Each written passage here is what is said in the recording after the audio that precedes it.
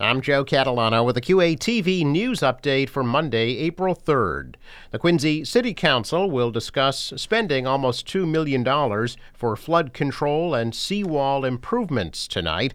The DPW is seeking that funding to raise the height of the seawall along Mandan Avenue and Babcock Street on Howe's Neck by 2 feet and to repair 16 stormwater outfall pipes.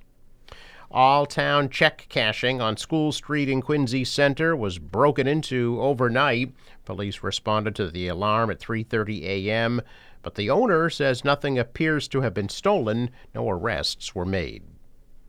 The right-hand lane outbound on Quincy Shore Drive between Sachem Street and Rice Road is closed weekdays from 9 a.m. to 3 p.m. for guardrail replacement work through April 14th.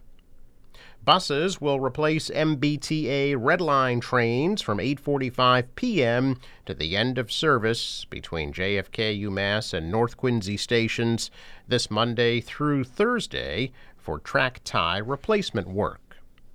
I'm Joe Catalano with a QATV news update for Monday, April 3rd.